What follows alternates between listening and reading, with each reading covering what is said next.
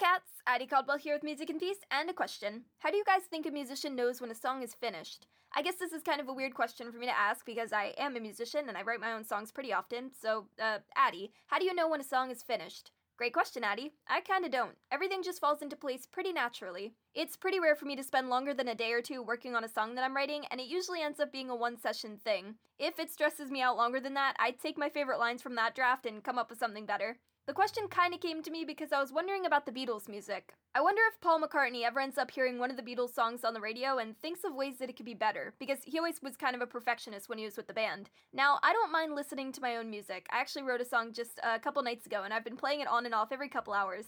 I mean, why? Because it's enjoyable. I don't ever intend to write music that I myself wouldn't listen to, but I wonder what comes to mind when Paul McCartney hears his own music. I mean, I used to hate hearing myself, but now I'm pretty okay singing along with my own tracks and enjoying them for what they are. I hope the perfectionist in Paul McCartney gives his music a break sometimes. So, to cut my rambling short for the day, I don't quite know what my point was, but I guess enjoy your creations. That's it. That sounds pretty good. So, I hope you guys are having a wonderful day, as always. Bye, cats.